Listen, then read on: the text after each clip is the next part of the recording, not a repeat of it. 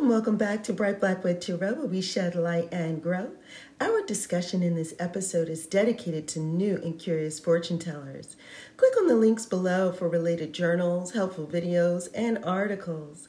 As always, you turn the wheel of fortune in your own life, so you're going to let your own intuition be the foremost leading guide. Let's begin.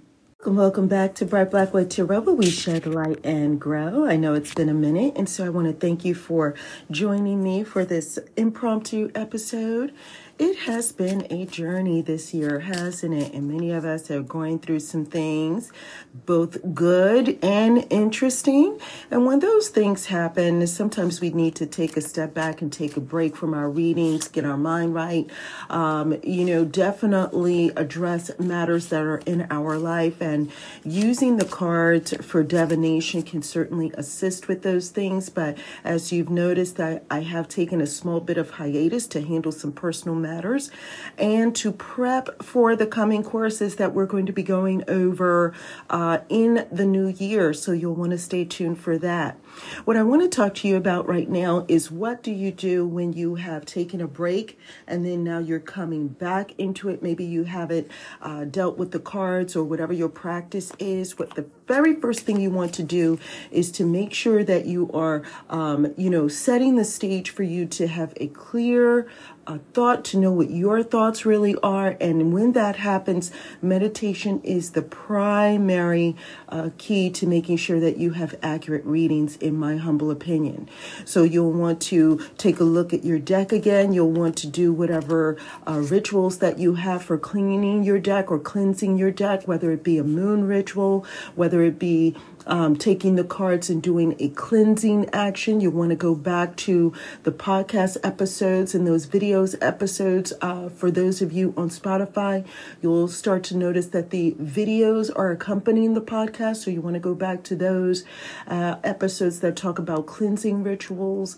And you just want to make sure that your deck has been cleaned out from any things that you've been doing, any stuck energy, right? Then you want to make sure that you are actively engaging in clearing out the clutter in your thoughts, clearing out the clutter in your environment. So that means getting your meditation practice back in play, making sure that your area and your environment is decluttered and cleaned out to the best of your ability.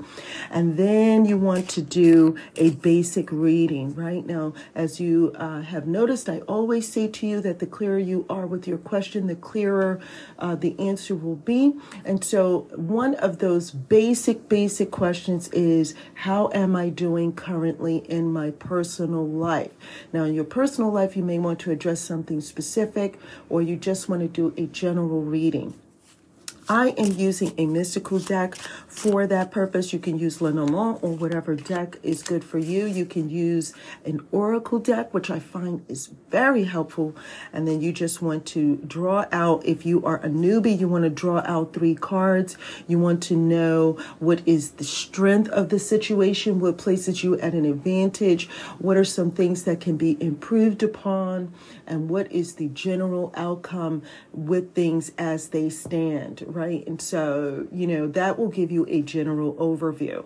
If you want to know how to do a general reading using the mystical Kipper and in a Celtic cross, again, go back to the videos, the past episodes for that, and then just go by that step by step.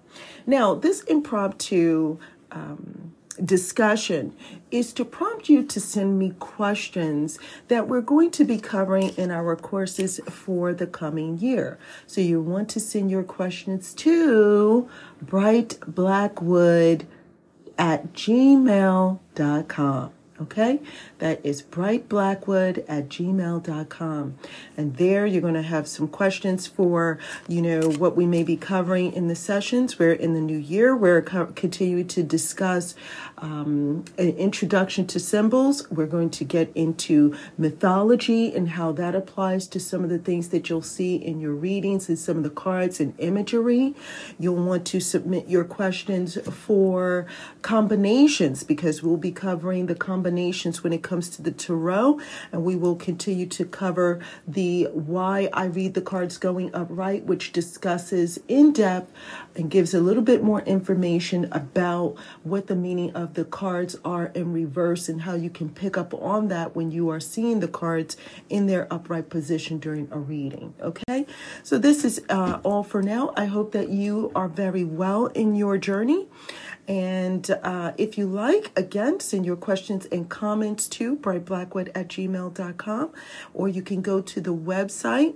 If there are blocks where there are time periods that are blocked, that means that readings are already taking place there. If you can't get in for a reading and you're looking for something before the year is out for 2022, you're going to send an email to me at brightblackwood@gmail.com, and perhaps I can open up a session for you to have a reading there.